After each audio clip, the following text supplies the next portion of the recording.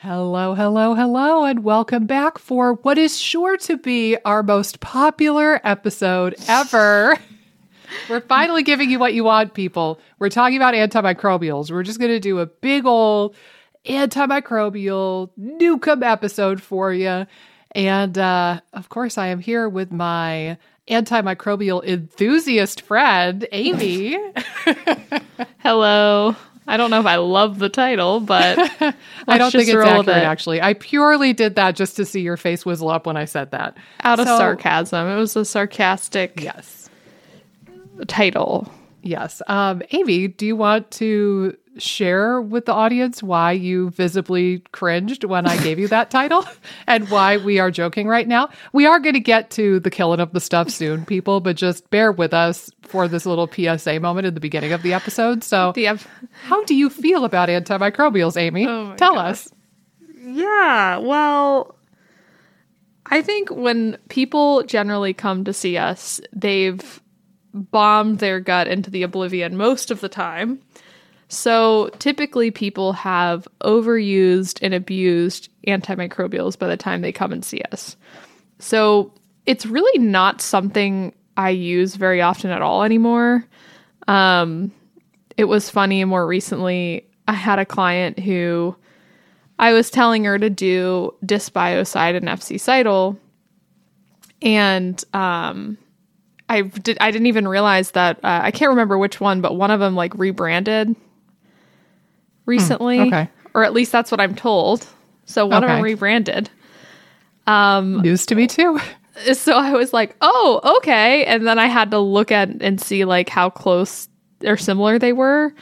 But again, I was like, well, I had no idea. It's been a little while since I've done an antimicrobial protocol, and I didn't know when they made that swap or whatever. And maybe they didn't. Maybe I'm misunderstanding, but that's generally what I heard from this client. But yeah, it's a interesting dynamic because killing can have some benefit for some people if done appropriately, but because it's so kill at all costs mentality is so prominent, I think, in the functional space and sometimes in the conventional space with actual pharmaceutical antibiotics. It seems to be the tool that is used heavily, and it has negative consequences when you overuse it. So while antimicrobials, I think, can be helpful for some in certain situations, they have to be used with caution and they have to be used wisely. Some people don't respond at all to antimicrobials too, which is something to highlight as well. Some people are going to be more prebiotic responders. Some people, again, might be more probiotic responders, or like some combination of all three. But I mean, I think the idea that if someone didn't respond to the first round of antimicrobials, they need 2 or 3 rounds is not necessarily the best mentality to approach antimicrobials with to begin with. So I think, again, the skepticism I have, I think, with antimicrobials is that they're just overused and abused. And it's not to say I don't use them at times, but I try to use them wisely, and I try to use them for as short of a period of time as is needed. Again, not to go overboard, because it does appear the window of helpfulness is only a certain period of time. I think people that have gone overboard with antimicrobials have kind of missed that window of helpfulness and have potentially done some harm to their microbiomes. So I don't know, that's a long-winded way of saying that they're overused and abused by a lot of people, and by the time people find us, it's like we're doing more rebuilding than clearing. Yeah. Yeah, I would agree. And I think you sort of skirted around this particular topic that I want to touch on, which is, so this is an episode about antimicrobials, not necessarily antibiotics. And So we're going to focus a lot more on the things that are frankly in our scope of practice and we're able to legally talk about it and recommend to people. But the sort of shtick that you get from the functional or naturopathic world or the herbal world or whatever is that these are basically like natural antibiotics. So instead of taking rifaximin or neomycin or whatever, you could take one of these things instead. And there's some truth to that. But here's the thing. People sort of, I get the vibe that because these are natural compounds, that intrinsically means that they're safe. Well, it's not an antibiotic, so it's not bad for you, or it's not as bad. And like we could take a buttload of oregano or a buttload of berberine and be totally fine. And I don't actually think that that's true. We have at least Petri dish studies to look at and say that even the natural antimicrobials can really decimate the good microbes in the gut. And if we're now understanding that even SIBO is not so much an infection, it's more of a dysbiosis state. Yeah. We don't want to use something that is an antibiotic or really, really close to an antibiotic in its mechanism of action, right? Right. Because what causes dysbiosis or what makes dysbiosis worse? Antibiotics and restricted dieting.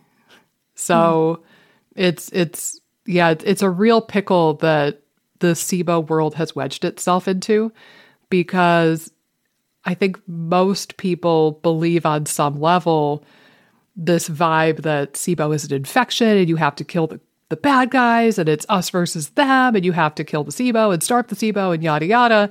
And we don't have great quality evidence that shows that that's true. But also, even if you did have to trim back some of the bad guys a bit, it's probably not going to be the majority of your journey. You've got to really look back at what unsexy, unglamorous stuff led you to this path in the first place. Even if you have a genuine, bona fide overgrowth of E. coli, what happened to make your motility and your digestion and your immune function and your bodily health so poor that your body would allow that to happen? And if you don't address those root causes, you could get into this place that many people find themselves in, which is where they do the antimicrobial and they feel better. Hooray! And then they go off of the antimicrobial and all their symptoms come back, whether it's immediately or a few days later, a few weeks later, a few months later, whatever. But they relapse and they think, I need more of the thing that worked. And so they do more of the thing that worked and they feel good. And then it relapses and they get stuck in this cycle where they keep pounding the snot out of their microbiome and not ever really getting to the root of why they got the dysbiosis or the overgrowth or the candida or whatever in the first place. So I think my shtick would be I agree these things are way overused and abused. So I agree. I hardly ever use antimicrobials in my practice or in FODMAP freedom either. 2, I think natural does not equate to safe and without consequences. We need to really wrap our heads around that. And 3, even if you do benefit from antimicrobials and there is something bad to kill, that's only going to be like 10% of the journey for you. If that, you need to really focus 90% of your effort on the root causes that allowed that overgrowth to happen in the first place. So yeah, I love that you're talking about the percentage of the journey that should be antimicrobial in nature, because how it seems to be marketed and how I think it seems to be talked about is that the killing and the clearing is 90% of the journey, and it's so hard and people relapse all the time. There tends to be so much emphasis on the clearing thing. SIBO is so hard. tough to treat. Right. It's going to relapse a bunch and you just need combination therapy and a stricter diet. But it's so crazy because to me, I mean, the diet, the crazy restrictive diets are certainly very hard to follow. So I can see that. But taking berberine or whatever antimicrobial you're going to take for a month is easy. Like it's fairly easy to just like take some pills like a couple 2-3 times a day. Like that's fairly easy. And again, like I think clearance, like trimming, is a fairly easy thing to do. The much harder things to do are the unsexy basics, trying to mitigate the defense mechanisms that you were mentioning that our body has to keep the microbes balanced and keep the gut functioning optimally. That's much harder and could have some, again, almost focusing on the rebuilding. There's like a clearance period that may be helpful for some, may not be helpful at all for others. But that, like you said, should be a really minimal part of the journey. The rebuilding and isolating the variables that you need to rebuild is the core of the journey. And it reminds me too of, I know you've heard this, and I can't remember if it's 4 R's or 5 R's. The remove. It's such like a linear thing, and it pretty much only focuses on the microbes too, and like nothing else. You know, it's like remove, repopulate, restore, reseed. Right. It's all these R's, and it seems like so linear, and it just isn't that way. I don't know. It's a protocol. That's the problem. Right. It's a protocol. Everybody, and this drives me bonkers about even the functional medicine community, is like, I'm in so many of the forums, and I'll tell you, those people go on the practitioners go to those forums and they say, what's your best SIBO protocol? What's your best candida protocol? What's your best leaky gut protocol?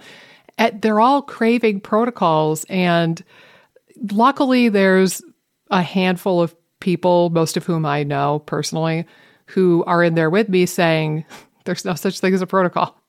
Like, you need to look at the root causes for the individual. I mean, yes, you could give the person L-glutamine or oregano or whatever, but you really need to get to the root of the root. But I forget how I got on that tangent exactly. But yeah, you see these protocols all the time, and it's so cookie cutter, even in the functional medicine space, where they brag that we treat the individual, not the disease. Well, no, you kind of give everybody with leaky gut the same thing. Right. Or you give everybody who needs a detox the same exact products. So in my mind, they're not really customizing nearly as much as they claim to be. But that's maybe a story for another day. I think here's an interesting question to noodle on while it pops into my brain. Do you think antimicrobials, if they are needed in the first place, do you think that they should be one of the first things you do, somewhere in the middle of a quote unquote protocol, or towards the back end of a protocol? Or does it completely vary from person to person? Yeah, this is so fascinating. I mean, I think that everyone thinks that they should be right out the gate. Like, you should just clear everything out. I think that they should be used after you've covered foundational pieces, after you've tried to cover the bases or any issues that might be driving digestive capacity issues or motility issues, supporting those key factors. Again, a lot of the defense mechanisms, like is there anything out of whack that's leading to dysbiosis? Trying to kind of get those things more squared away out the gate. And this would be, I think there is nuance here depending on the symptomology of the person and like what's going on and what they've tried. But this would be how I would approach probably 95% of clients, is work on diet, lifestyle factors, look at mechanisms that might be breaking down that we can support. And then I think from a microbiome standpoint, like all those factors need to be in place for the microbiome to thrive. So if like you're just kind of clearing willy-nilly but you're totally stressed, your diet's trash. I don't want to say trash, that seems judgy, but your diet is like not great. And maybe again you're stuck on a restrictive diet or something. I'd much rather work on those elements of your case first, so that we can kind of build and strengthen those areas and just see if working on those help your symptoms. You might not need to do anything antimicrobial wise, but I also think like there are other microbiome supportive stuff I usually try first. So sometimes we'll try probiotics, like is that beneficial, or maybe prebiotics to try to help to shift the environment in the gut a little bit. So I usually try to proceed with something like that first, and then see if we actually even need antimicrobials, which a lot of times we don't. So, it really, I think, comes down to working on foundations, seeing if your dysbiosis can be remedied just by supporting the mechanisms that lead to a healthier, more balanced gut, and doing maybe other microbial interventions that aren't going to be as harmful. And again, not to say antimicrobials are harmful, but there's more risk. Less risky options like probiotics, prebiotics, whereas I do think some people think that those are more risky. Too. In the SIBO world, they definitely do. Which is interesting. But I think in reality, to me, if you took a probiotic and didn't feel great, it's not necessarily going to have long-lasting effects. So to me, probiotics, prebiotics are much lower risk to try than an antimicrobial, which I think is kind of the next rung of there are potential risks. You want to use them wisely. And then I know we're not really talking about it in this conversation, but I'd almost think of antibiotics as the next rung. Yeah. In terms of, levels of risk. Yeah. So I think you worded it well. And I'm glad that you touched on something I was going to say, which is the nice thing of doing it the way that we're proposing, where you start with basically everything else first and you do the foundations, sleep, stress, nutrition, movement, etc. The nice thing about starting there and then sort of polishing off the antimicrobials is by the time you get there, the antimicrobials are going to be that much more effective. And you're probably going to need less of them. So instead of it turning into this multi-month parade of antimicrobials that seems to never end, it can be just 3-4 weeks of berberine and then bada bing, bada boom, you're done. But oftentimes you get there and you realize that you don't need the dang antimicrobials at all anyway. And that, if we can do things that spare people antibiotics or antimicrobials, that is tremendously beneficial for their microbiota in the long run, right? Yeah. If you had a sinus infection or an ear infection or something going on, wouldn't you try everything in your power to get rid of that before you went and filled the prescription for antibiotics? I feel like a lot of us will do that, for other infections if we're a little bit more naturally or crunchily inclined. But then for some reason, just going out and getting a whole bucket load of berberine and oregano oil is no big deal in the SIBO world. Yeah. And it is fascinating too, when you work on the other things, how much certain things might be the primary driver of symptoms.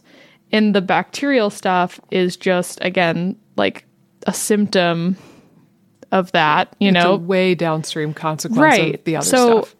Even supporting digestive capacity, someone, again, could take HCl or enzymes and be like, whoa, my bloat's completely gone. But they thought that bacteria were the primary drivers of the bloat. Yeah.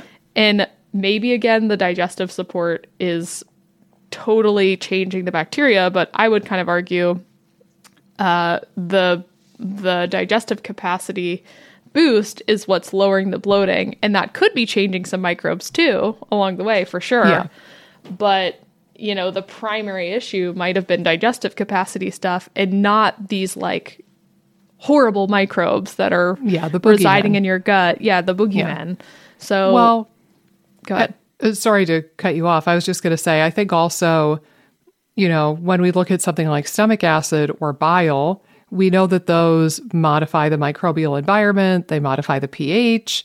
Right. Bile itself has some antimicrobial properties to it. So, yeah, I think that probably digestive aid supplements are working on a microbial level. They're also stimulating or regulating motility, which is a big cause of bloat in particular. Right. That's why I love prokinetics so much. And I have all my students in FODMAP Freedom do the prokinetic speed dating. It's because they work. Regulating your motility and stimulating good motility clears away gas and bloat and indigestion symptoms. 90+% of the time, in my experience, once you find the right one. So I think that's another factor. But yeah, we live in an era right now where everybody in this kind of sphere that we work in thinks that they have a bad boogeyman and they think they need to kill the bad boogeyman. But, and again, like for some people that might be true. I don't want to sound like a jerk saying this. It's just that that's not the whole story. It never was. It never will be. And, you know, frankly, the people who are promoting that version of the story might have some financial incentive to do so. Maybe affiliated with companies that make rifaximin, for example. Yeah. So just keep those sorts of things in mind. Keep in mind also, you see blogs and websites. You know, you see Alison Siebecker stuff, and you see, what's her name? Amy Myers. You see their websites. Well, I don't know about Siebecker, but I can tell you Amy Myers' website is very intentionally designed to get you to buy her brand of supplements. So there's a financial incentive for people like that to just hammer the snot out of antimicrobials also. Yeah. Yeah. And I mean, this was maybe 2 years ago or maybe even more. And I think there's a certain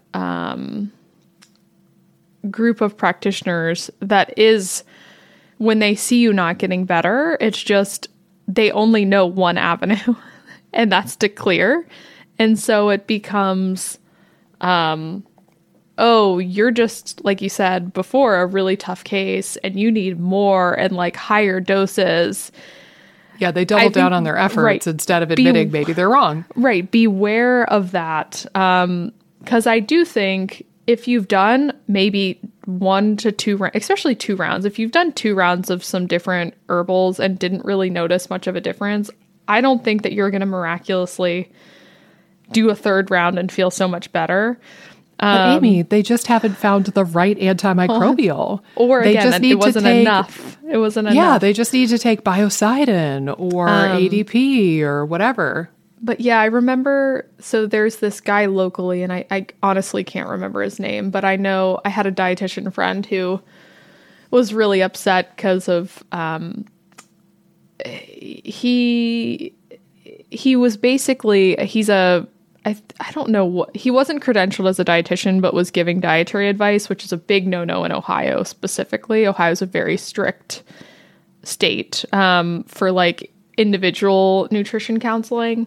And so like she had people that had reported this guy, kind of like more intense stuff. But I've always kind of been of the mindset of like, well, I'm sure there's a lot of practitioners that aren't RDs that still give good advice. But this guy, oh my God, I saw a video that he put out and it was about SIBO. My friend sent it to me. So I'm watching it, and basically the whole shtick of this video was the reason people with SIBO can't get better is that they don't do enough antimicrobials and for long enough. It was the same stuff that we're saying, and I was just like, oh Lord, like this is crazy. Because again, it was just, oh, you just need more and higher doses. Like you said, a total doubling down of the mentality that the only solution to feel better is just more antimicrobials. Nuke it. And again, we've seen so many people, I know you have too, that just didn't get any better from antimicrobials or at got all. Worse. Right. Or I've worse. seen some people who swear they got worse. Right. Well, right. And they think that they're weird. They think that they're like a really random weird case that they didn't get better from antimicrobials. But I feel like it's a super high percentage of my clients, and we might have a different clientele, to be fair. Yes. Our patient population might be different. But you're definitely not alone and not like a weird, tough case if you never got benefit from antimicrobials. Well, and you're not doomed. That's the thing, too, is when you hear one, or heaven forbid, more than one practitioner tell you, oh, it's so weird you didn't respond to this. You're a really tough case. Or, oh, this is the worst SIBO test I've ever seen. When you hear that sort of stuff, you start to feel like there's no hope for you. You're never going to get better. You're doomed. You're hosed. You're SOL. And that's not generally the case. I don't think I've seen a single case where I thought that was genuinely true. But I've seen many cases where people came to me from other practitioners and they were told exactly that. And they came in thinking that they were hopeless. And it drives me nuts a little bit too, because some of those providers I know have probably only seen like 4 cases of SIBO or something, 5 cases. Yeah. You know what I mean? Like some of these providers aren't necessarily specializing in gut stuff. And they're like, you're the worst case I've ever seen. Well, what's like their... Out of 3. Right. Out of 3 or out of 4. Yeah. They don't necessarily have a high frequency of seeing SIBO like us, like we do. Too. Yeah. So even them saying this is the worst I've ever seen, well, like out of what? Yeah. out of 5, out of 6, Yeah, I think that's valid. Well, and I also wonder sometimes how many people kind of track their data. And I will say I'm not perfect at this either. I have people sometimes who will ask like, what is your success percentage? Or, how many people have you successfully helped? And I'm like, oh, I don't know, man. Yeah, I don't know that either. There's so many logistical kind of questions with that. It's like, should I follow up with people at the 1-year mark? If I try to reach out, would they even answer my phone call or my email? So it's not to say that every clinician has to like religiously keep up with every single patient they've ever seen and check on them. But I do wonder sometimes if practitioners just don't have good awareness of this. And again, like, are they telling like 20 different patients a year that they're weird, outrageous cases and they're just not seeing the pattern of like, oh, I actually fail on a lot of my cases. Maybe it's not them. Maybe it's me.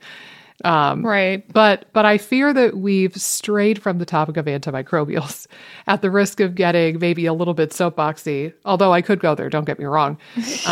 I want to lead us into the actual antimicrobial conversation with a brief conversation on dosing. And again, you touched on this with his message of, oh, you just need to hammer the snot out of it more and with higher doses. Oh my gosh. Some of the doses I've seen are genuinely terrifying. And most of them are coming from Alison Seebecker, honestly. Yeah. Like, so for example, we'll roll in with the first antimicrobial that we can talk about, and that's oregano oil. It kills just about everything. That's why we use it for everything. Hippy-dippy moms will bust out the oregano oil when their kid has a first sign of strep throat, ear infection, a booger, you name it. I don't reach for oregano oil that quickly because it is very powerful. I kind of reserve that for like the top shelf, so to speak, when I really, really, really need it. So the fact that I'm mentioning this first does not mean that it's my favorite or I think that everybody should take it. Just keep that in mind. I actually use oregano very infrequently. But as a good example on the dosing comment, if I use oregano, being in the US where I can get ADP, the tablets, I do like those tablets. I think they work well. They're pretty easy to take. And I would say a kind of a typical dose for ADP in my mind is like 1 tablet 3 times a day. Maybe every now and then I will go as high as 2 tablets 3 times a day for like a week or 2 and then bump them down. But that's pretty aggressive in my mind. Right. Dr. Seebecker, I shit you not. I've seen some of her protocols. Do you know how high she goes on ADP? I don't know if I've heard ADP, but I think, doesn't she do like 600 milligrams or something? I don't know, but she does 5 tablets 3 times a day of ADP, and she'll do that high dose for like, I forget, I think 2 weeks, maybe 3, and then she'll drop down to 3 tablets 3 times a day for another week or 2, and then I forget if she tapers off one more time. 5 tablets 3 times a day, Amy. 15 tablets of ADP. It's probably in combination with something else too, right? Yes, that's the thing. And she's one of the people who recommends that you need to do 2 antimicrobials at a time. So she's probably doing that with a whole buttload of berberine at the same time. Right. And I know her like Allison dosage is like crazy high too. It's all of it. Right. Yeah, every dose of everything I have ever seen from Dr. Seebecker is astronomically, insanely high. And I don't for the life of me understand. Now, well, I was just going to add one other quick thing about that too. I've seen a few cases of people that have taken oregano oil, especially at high doses, where it really affected their stomach. If they had gastritis. I've seen that with berberine too. Yeah, with berberine as well, but definitely with oregano oil, I've seen that too. Just something to be aware of if you have more of a gastritis presentation. You might want to be careful with some of these herbs, or work on the gastritis first before you consider taking any herbs. Yeah. But yeah, I just wanted to throw that out there because I had one person in particular that was taking really crazy high doses. I think it might have been from Seebecker, it might have been from some practitioner, but crazy high doses irritated their stomach. They tried to push through and it just ended up harming them more than helping them. But yeah. It can get a little crazy. It's like the Wild West out there sometimes with some of these dosing. It is. Well, I have so much I could say. I think that we're getting into heroics sort of stuff. Like I don't know what kind of hero she, wants to be or needs to be to these people. It seems really grand and heroic and like, wow.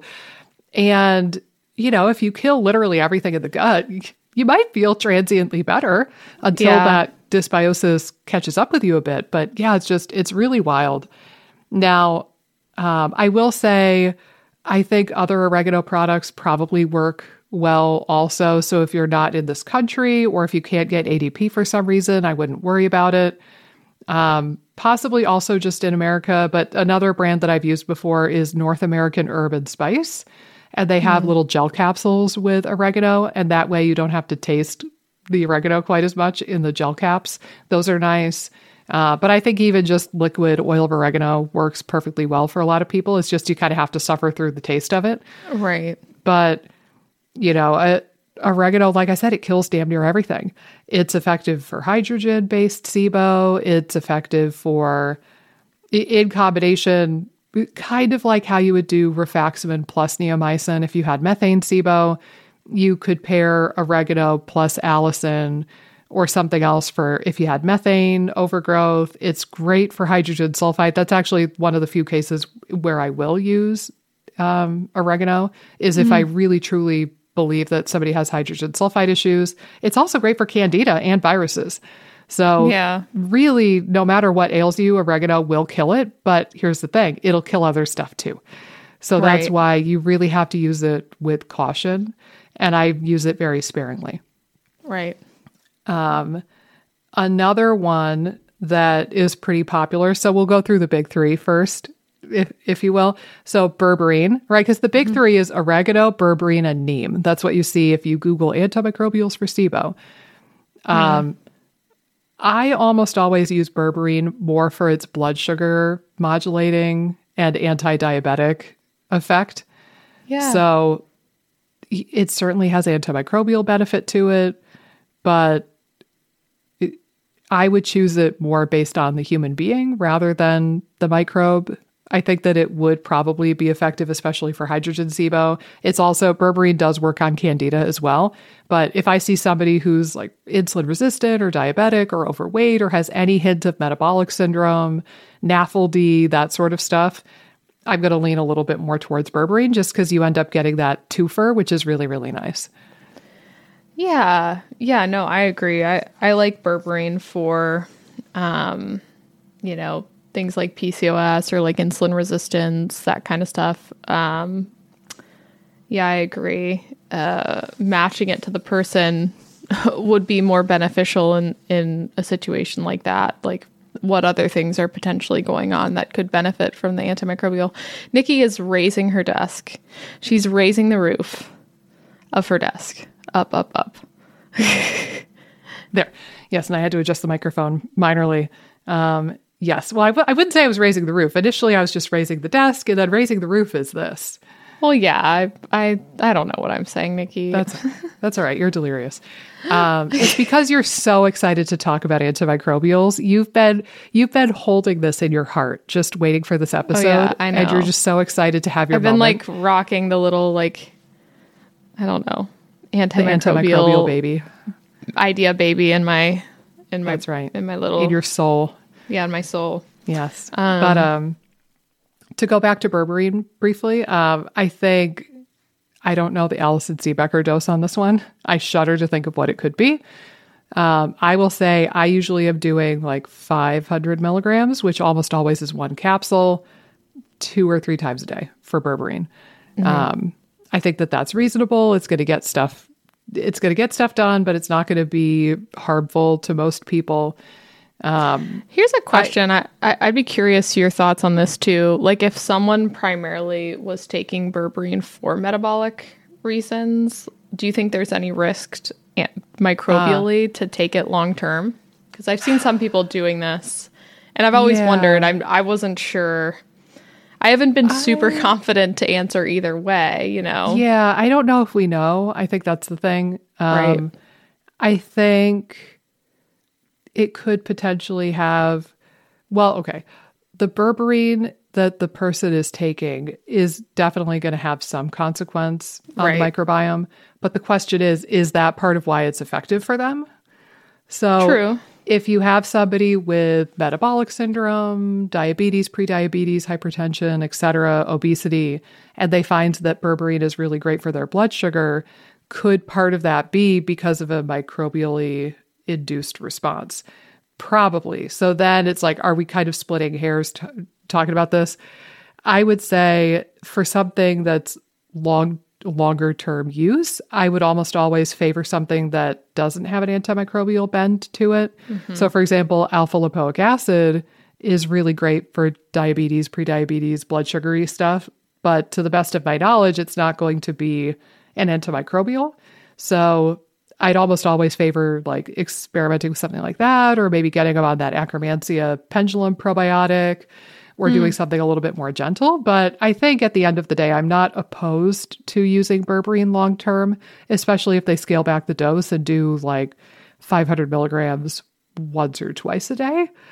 I certainly wouldn't recommend whatever else that C. Becker uses for a long-term dosing. That's for sure. Right. I agree. 57 capsules 3 times a day. No, but seriously, I will say though, I've also seen weird stuff happen with berberine at high doses. Yeah. And again, natural doesn't mean intrinsically without consequence or harm. I don't remember his full story, but I remember working with a guy and he thought he needed an antimicrobial. So he took a bunch of berberine and he ended up taking, I think he was taking like 5 capsules 3 times a day or something really high. And then he reacted horribly to it. It might have been gastritis type stuff, if I remember correctly. He reacted horribly to it. And then in his intake paperwork, he told me that he doesn't tolerate berberine. And he just, like, he thought he didn't tolerate that antimicrobial. But then when I talked to him about it verbally, and I asked, oh, what was your experience like with berberine? And he told me the symptoms and what happened. And I was like, oh, okay, like, that is kind of crazy. What dose were you at? And he told me the dose. And I was like, damn! That's why. Did you actually say damn? Or probably, yes. Okay. But knowing me, I probably said damn. But, you know, it's like, it's not the berberine's fault, dude. You just way overdosed on the stuff. Right. That's all. And I remember, too, he was so gung-ho about it that he bought like 3 or 4 bottles right out the gate. Which it gets like maybe a little trigger happy with the killing of stuff, right? As some of us get. But then he had like 3 3/4 unused bottles of berberine and he didn't know what to do with it. Right. It's like, all right, well, keep it in your cupboard. I don't know. He ended up having some sort of topical application that we ended up using it for, and it worked really well for that. So it didn't go totally to waste. But anyway, yeah. So berberine, again, I would favor it more for its metabolic kind of angle and favor it for people who have that sort of issue rather than targeting the microbes. But Lord knows it does kill stuff too. So yeah, for sure.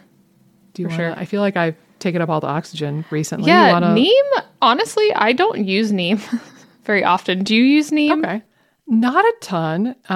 The one thing I will say about neem is that it seems like it's particularly specifically great for skin. Oh, cool. And I don't know if I've wrapped my head around all of the reasons why, but if somebody is looking for an antimicrobial, like topically on the skin, or like no, like when you take orally, it orally, and then it helps the skin. Yeah, taking it in capsules orally seems to be really helpful for the skin. And again, is it targeting a specific microbe that's associated with acne or something? I don't know. But yeah, for acne type stuff and skin weirdness. It seems like neem is really beneficial there. But again, it's the big three for hydrogen SIBO in particular: neem, berberine, oregano. That's like the trifecta. Most people will tell you combine 2 out of those 3, and then you kind of rotate every time you do a new round of antimicrobials. So maybe you do berberine and neem the first time, and then you do neem and oregano the next time, and then you do oregano and berberine the next time, and you just kind of cycle through them. But that's kind of the cut and dry SIBO protocol you'll find online. Now, what's interesting though?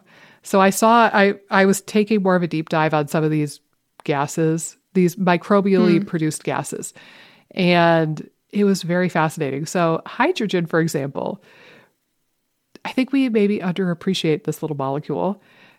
First of all, just as a quick side note, then we're going to get into methane briefly. First of all, the stuff that I was reading about recently was saying that up to 70% of the microbiome is capable of making hydrogen gas. So does that mean we have to nuke the whole thing to reduce our hydrogen production? Yeah. And the one paper was saying in particular that most of our hydrogen producers are from the Firmicutes or Bacteroidetes phyla. It's like, okay, well those 2 phyla make up 95% of your microbiome. Right. So do you just have to squash everything down to hell to get your hydrogen down? Because that doesn't seem like a good strategy. But yeah, I was very surprised that about 70% of the microbiome is capable of producing hydrogen on some level. And then that hydrogen is gobbled up by other organisms. So the hydrogen can be gobbled up by methanogens and turned into methane. It could be gobbled up by sulfate-reducing bacteria and turned into hydrogen sulfide. Or the third other predominant pathway is that it can be gobbled up by acetogens and turned into acetate, which is a short-chain fatty acid, which is really, really good for you. Right. So I almost wonder too, is it really that we have an overproduction of hydrogen, or do you have a deficiency in your acetogen pool and your ability to make acetates, like bifidobacteria, for example, which we know are low in people with IBS? Like, it all kind of makes sense. So I'm kind of at a point where I don't know if we ever need to reduce hydrogen specifically. Like, I don't really target hydrogen because I think it's more of a dysbiosis sort of thing.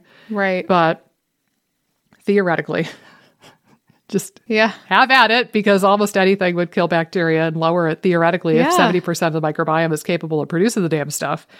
But then getting into methane, again, with the antibiotics, you do not just rifaximin, you add the metronidazole or the neomycin or whatever.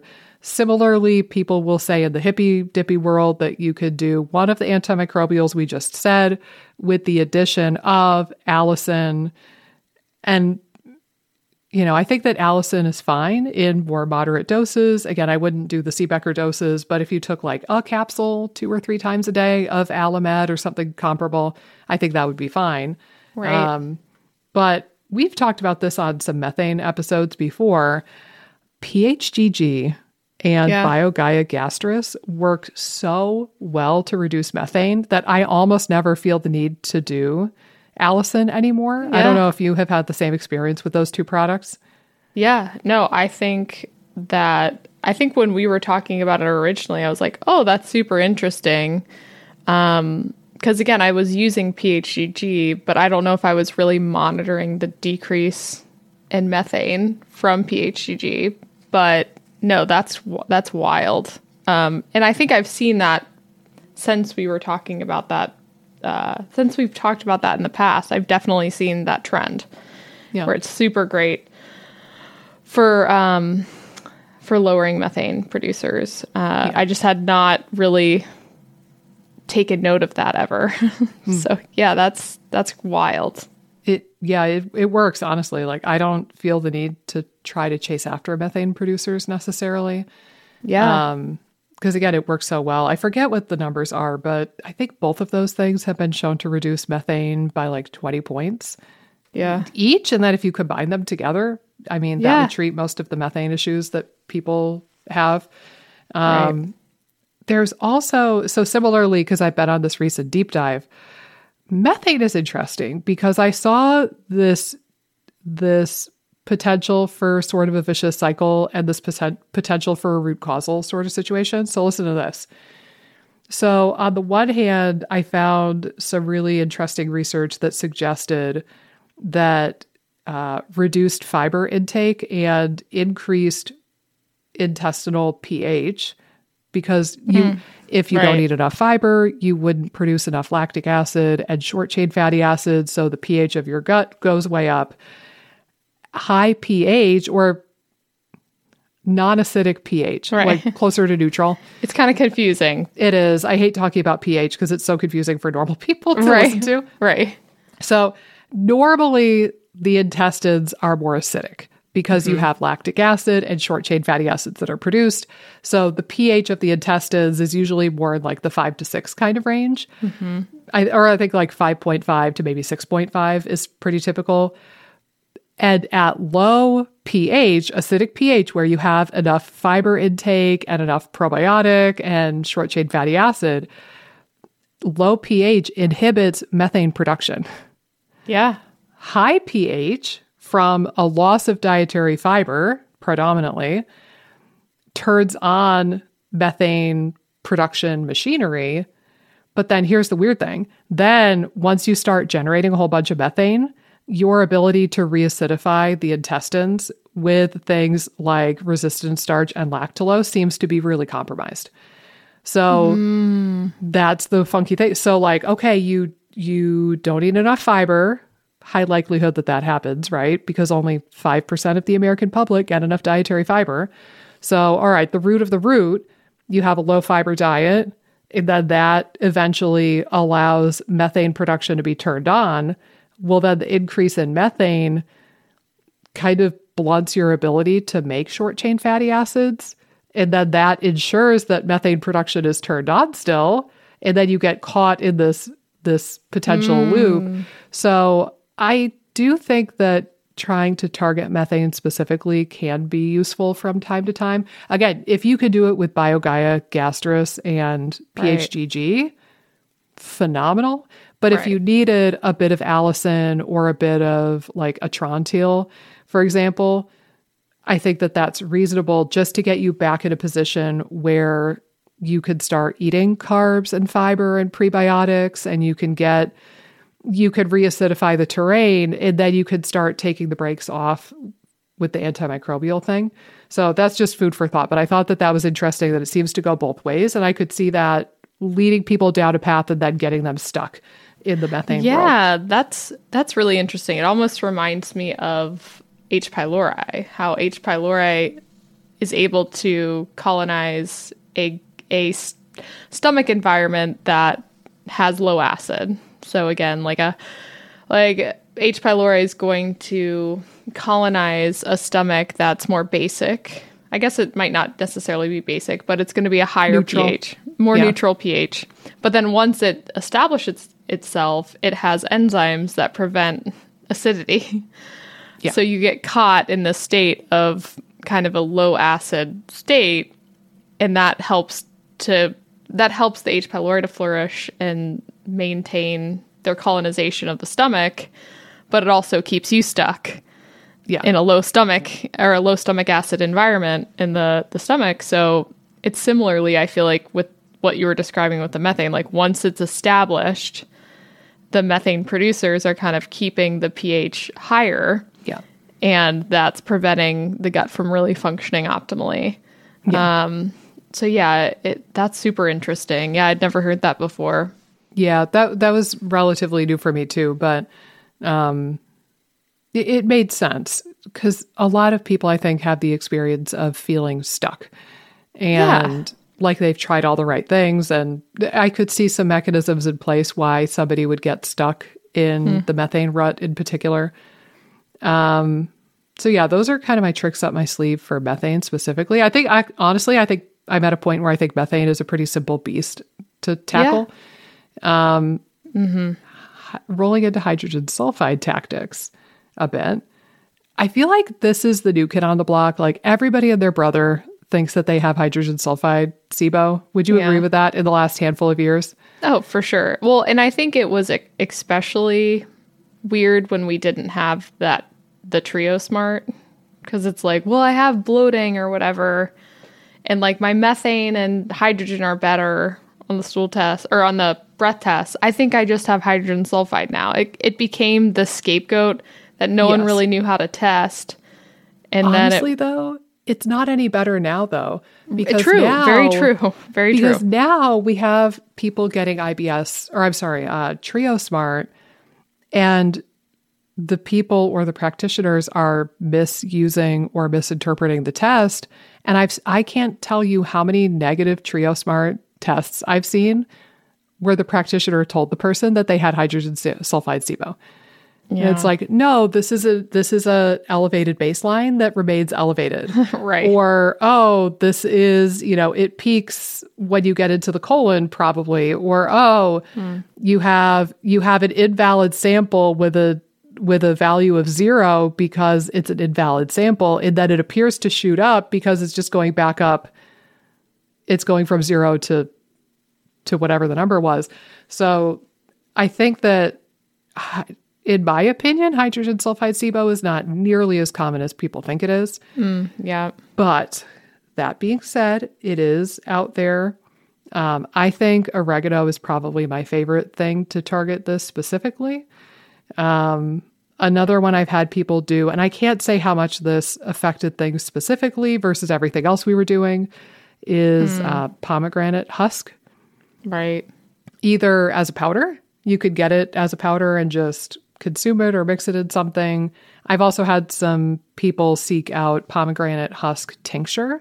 Yeah. I don't know if one is more effective than the other, but I've had people use that as well. But do you have any other tidbits for? Yeah, I mean, I think I like both of those. I do think there does seem to be a people that go low FODMAP and that reduce fibers, kind of like some of these other things we're saying. When you probably the pH in your colon increases and it's not as acidic as it should be, it allows some of these microbes to take hold. And that seems to be the case with low FODMAP. There does seem to be some evidence that it raises Bilophila wadsworthii, which is a hydrogen sulfide producer. And so, again, I do think fibers seem to be pretty important for hydrogen sulfide as well. But yeah, I like oregano for hydrogen sulfide a lot. The pomegranate one's interesting. I think, does Jason Horlak's group, they do like a tincture. Yeah. I feel like I've had some clients that have worked with his group, and do they do a lot of the pomegranate tincture? I think so. I think that's actually where I learned it from, was his group, or from his teachings. Again, I can't I've seen say how much that contributed versus other factors. Versus, I think it is really clear when I start somebody on PHDG or BioGaia and then their symptoms get better, or if I start somebody on oregano and their symptoms get better. Those are usually pretty clear to me. Pomegranate, I'm still kind of playing with it clinically. I can't say how good it is truly, but I do think that Jason's really smart, and I kind of, fallacy of authority, I kind of believe what he says to some degree, so I'm willing to run with it for the time being. Right. Well, and I wonder too, just it being so high in polyphenols as well, if it's just beneficial for the microbiome as a whole, which could then in turn be helping a hydrogen sulfide or just the microbiome in general, even if it isn't hydrogen sulfide. Yeah. Yeah, it's possible. There is also a potential, so like the polyphenols in pomegranate could theoretically be feeding Akkermansia, and then Akkermansia modulating or controlling the mucus layer. So our mucus layer is a source of sulfur for sulfate reducing bacteria. And the thing about the fiber that you mentioned, which is definitely true, is that if you're not eating enough carbs and fiber, the microbiome is going to be starved, and they are smart enough to seek food from other sources, and the other source ends up being your mucus layer. So in a situation of dietary fiber deficiency, the microbes start breaking down the mucus layer more. And that's one source of sulfate for these sulfate-reducing bacteria. That's a pretty well-known thing. Now, I think from a nutritional standpoint, and I'll share, I found a really good recent article on this topic. So and I can send you the PDF if you want. I had to hunt down the PDF, but it's called Impact of Diet on Hydrogen Sulfide Production, Implications for Gut Health. So that struck my fancy.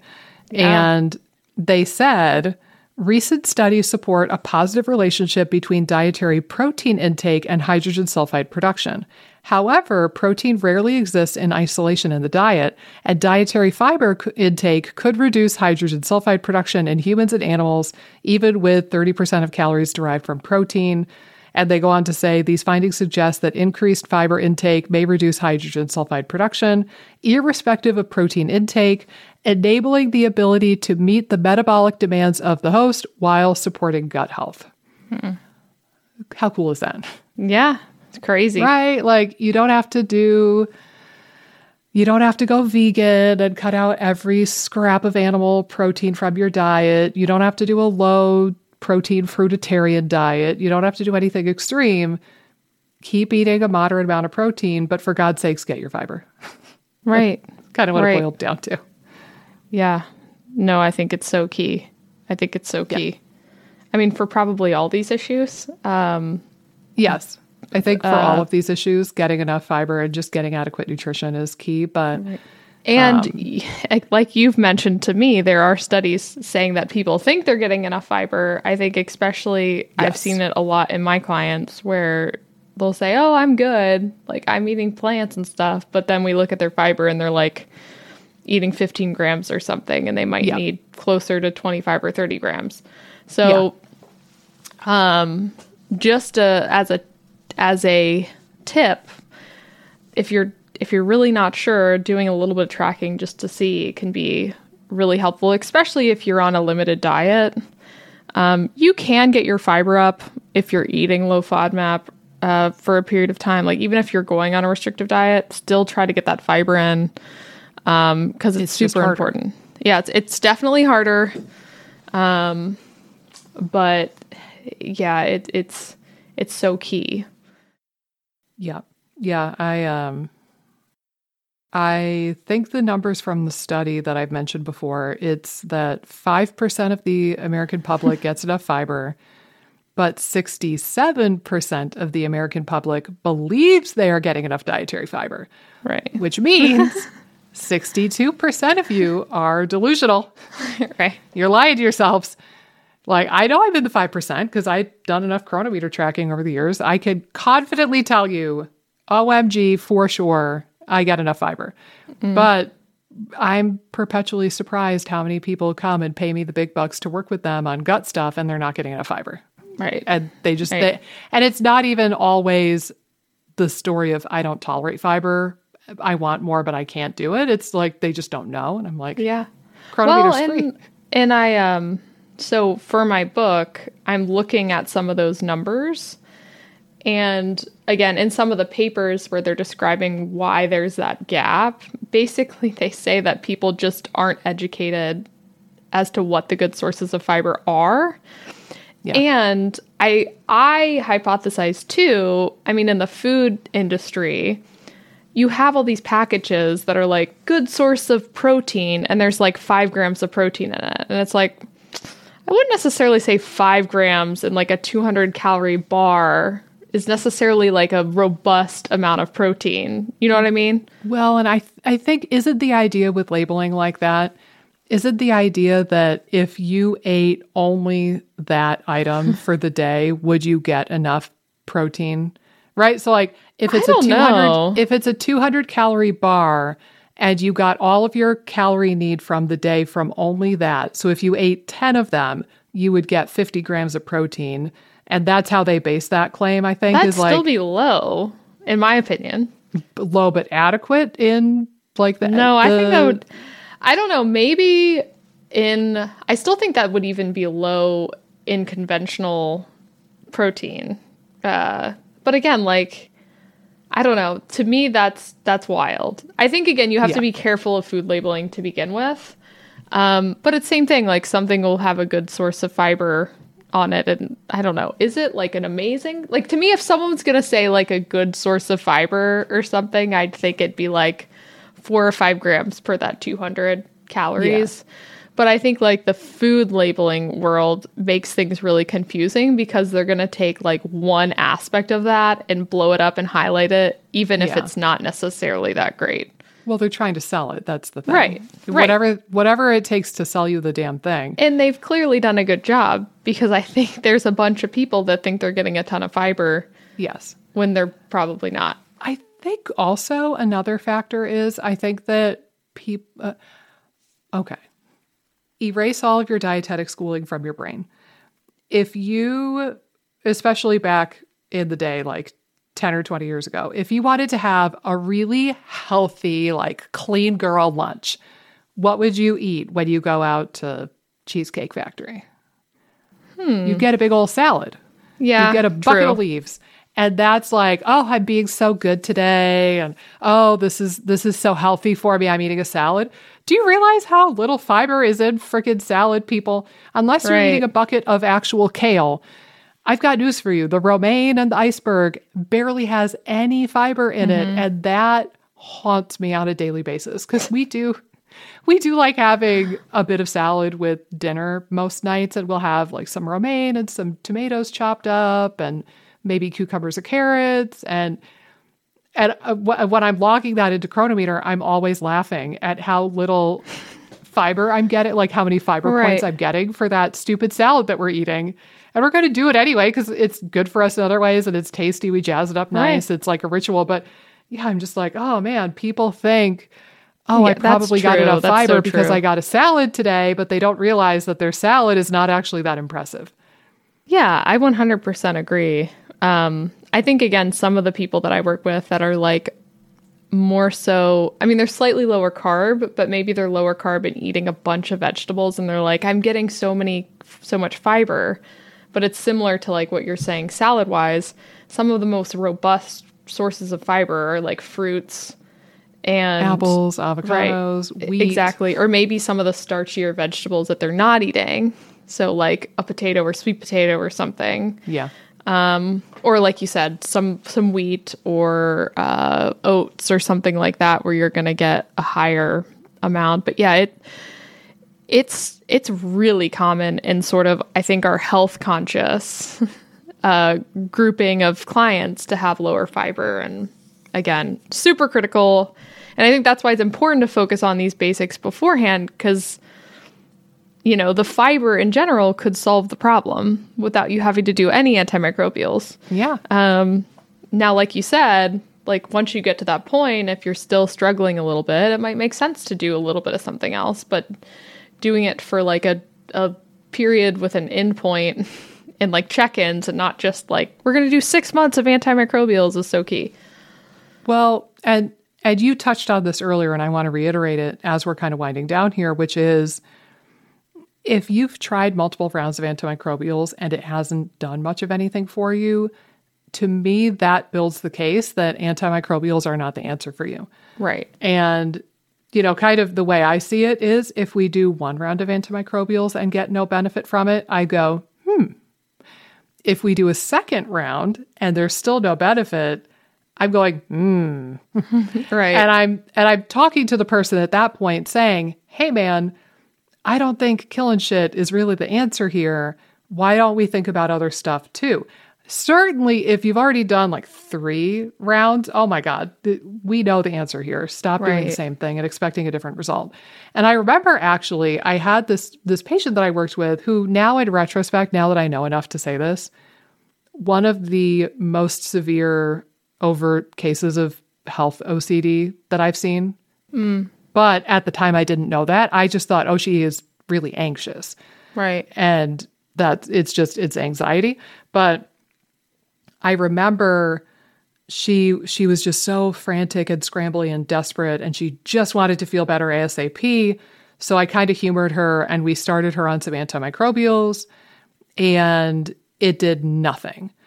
And so she's like panic texting me in the portal, like, I don't feel any better. And oh my God, what do? I just need some relief. And so at our next appointment, we talked about it. And I was like, yeah, it's curious that this combo didn't work for you. Because I think I did FC-Cidal and Dysbiocide. Right. And that combo genuinely does work for a lot of people. Right. So I was like, that's kind of interesting. We could try another round, but I kind of planted that seed of like, this might not be the answer for you. But then she kind of changed her story and she was like, I think that they are doing something. And I'm like, okay. Right. And then we did the next round and there was basically no change. And at that point, I'm telling her like, yeah, I really don't think this is the answer for you. The killing of the stuff is not working for you. And again, she changed her tune and she's like, no, I think they're really doing so.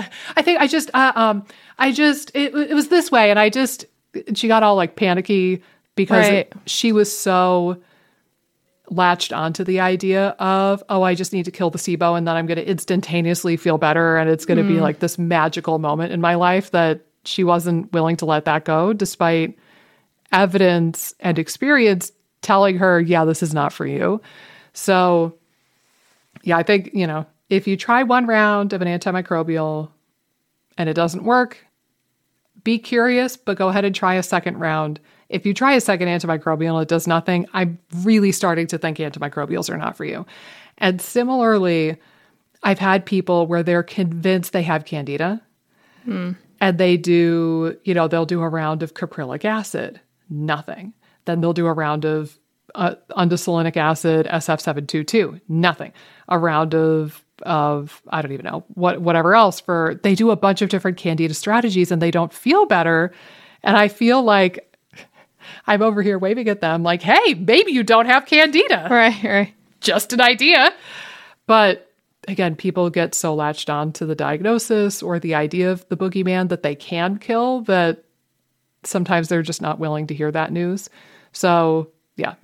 Yeah, well, it's a good lesson. Don't put like the idea of a boogeyman on a pedestal, because like this is going to be the answer to all your problems. And I think one thing too is assessing the energy that you have when you start an antimicrobial. If it feels very urgent and you're like skipping through all the fundamental steps, that's where I think people run into problems. It's this urgent energy. And if you have gut symptoms, we all want to be better. So I'm not going to fault anyone for wanting urgency. And I fell down rabbit holes all the time during my journey, doing stupid things because I was kind of operating in an urgent manner.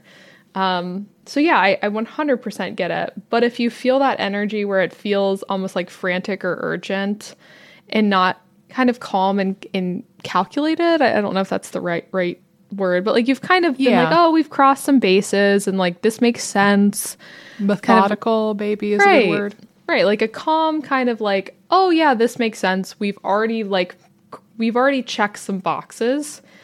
And it makes sense to do this right now. And that's usually the conversation that I'll have with some of my clients. The client that I just recently put on the Dysbiocide and like FC-Cidal or whatever the new combination is that company has, that combination, the conversation was like she has done all the stuff to kind of help with motility and help with digestion, and she's seen some benefit, but there's still kind of some symptoms. And she has some other aspects of her case, like from an anatomical standpoint, that, could be at play. So there's just different factors for her. But she crossed off different bases and she felt pretty good when she did antibiotics before. So like rifaximin, she did one round of rifaximin like maybe a couple years ago and felt really good after that. So we kind of worked on all the basics and we got her to a certain point, but we're kind of hitting a little bit of a wall where it made sense to do this now. And we'll just kind of experiment. And I said, check in with me every couple weeks. And again, by the 4-week point, we'll kind of decide what to do. If you were having issues or something at 2 weeks, I'd want to know too. But it was a very calm, like we're both in a good headspace to do it. It's not frantic at all. We can kind of like accurately assess what's going on, because when the hopes are so high and you've sort of put like the antimicrobials in this basket of like, oh, I'm going to feel so better so fast. Well, and you've got the blinders on. And again, so in the example of the woman who tried several rounds of antimicrobials, she felt no better, but she was still not willing to give that idea up. It's like, you have this evidence, you have this experience that's screaming at you that this is not what you need to be doing, but the blinders are on and you put this thing up at a pedestal so high and you're refusing to see anything else. Your vision is clouded and you have tunnel vision set on this one thing. So you just don't want to get in that kind of a place. And I think, if you felt, and it's hard because you couldn't really necessarily diagnose her, but if you have someone that has health OCD, which I think I have OCD to some degree, it kind of ebbs and flows, but during my journey when I had health OCD, I think what comes over someone during that situation is, oh, but what if it's actually helping? It's the seed of doubt. Yeah. That kind of comes into play, and that's scary and can be really challenging to deal with, especially if you're not super aware of like OCD and like how it might come over you. And how it manifests itself. Yeah, because I think, again, like for me, I always thought I just kind of leaned more anxious. And I think anxiety and OCD tie together in so many different ways. But now that I sort of have a good understanding of it, it's very easy for me to be like, whoa, this is very OCD right now. Like, I need to kind of acknowledge that and sort of just move on. But yeah, it's a skill to work on, and it's super challenging at times. Sometimes I'm not super good at managing those types of what if scenarios, but other times I'm better. It's just kind of a practice over time. But yeah, that's what kind of came to mind when you were talking. It's the what if that pulls you in. I think also there's this idea of what if the next antimicrobial is it? That's true. Right. That's 100% what if true. I just haven't tried the right one yet? And if I try this new blend that I found on a Facebook ad, what if this is the one that is it? It's you're never going to try all the products in the world, and there's always that possibility that there's one holy grail out there that you just haven't tried yet. Yeah, it's like, what if I never get better until I try this Atrantil or whatever it is? Exactly. I just haven't found the right product yet. Right. So yeah, I think that I want to close this out with this because I know you have an appointment coming up. So we've got to wrap up here, but I will close this with this. Personally, in my group coaching program, I put antimicrobials at the dead end of the course. I force my students to go through all the other shit first in modules 0 through 11. And then week 12, module 12 is where I say, okay, fine. If you really think you need to kill stuff, here you go. And I give them a bit of a different framework of how to look at that and how to treat that. Now, what I tell my students all throughout FODMAP Freedom is the goal of the first 11 modules is to build you a SIBO-proof body. Right. Then by the time we get to the antimicrobial kind of stuff, like I said, you either will find that you don't need to do antimicrobials for very long. You don't need a very high dose of the stuff. It is that much more effective, and you'll feel that much better when you do shave off the little bit of bad stuff. Or you get there and you realize you actually don't need that content after all. So I hope that you guys have a similar experience with this episode. Hopefully we've opened some eyes and opened some hearts to this. Maybe you don't need the antimicrobials we talked about here today. If you do, hopefully we gave you the tools to figure that out and use these things because they can be helpful. But remember, go ahead and look at those unsexy basics and, just build yourself a healthy SIBO-proof, dysbiosis-proof body. Let the rest of it fall into place and maybe shave off the bad guys a little bit at the tail end of your journey. But as always, we will see you right here in the next episode of the IBS Freedom Podcast. Toodaloo.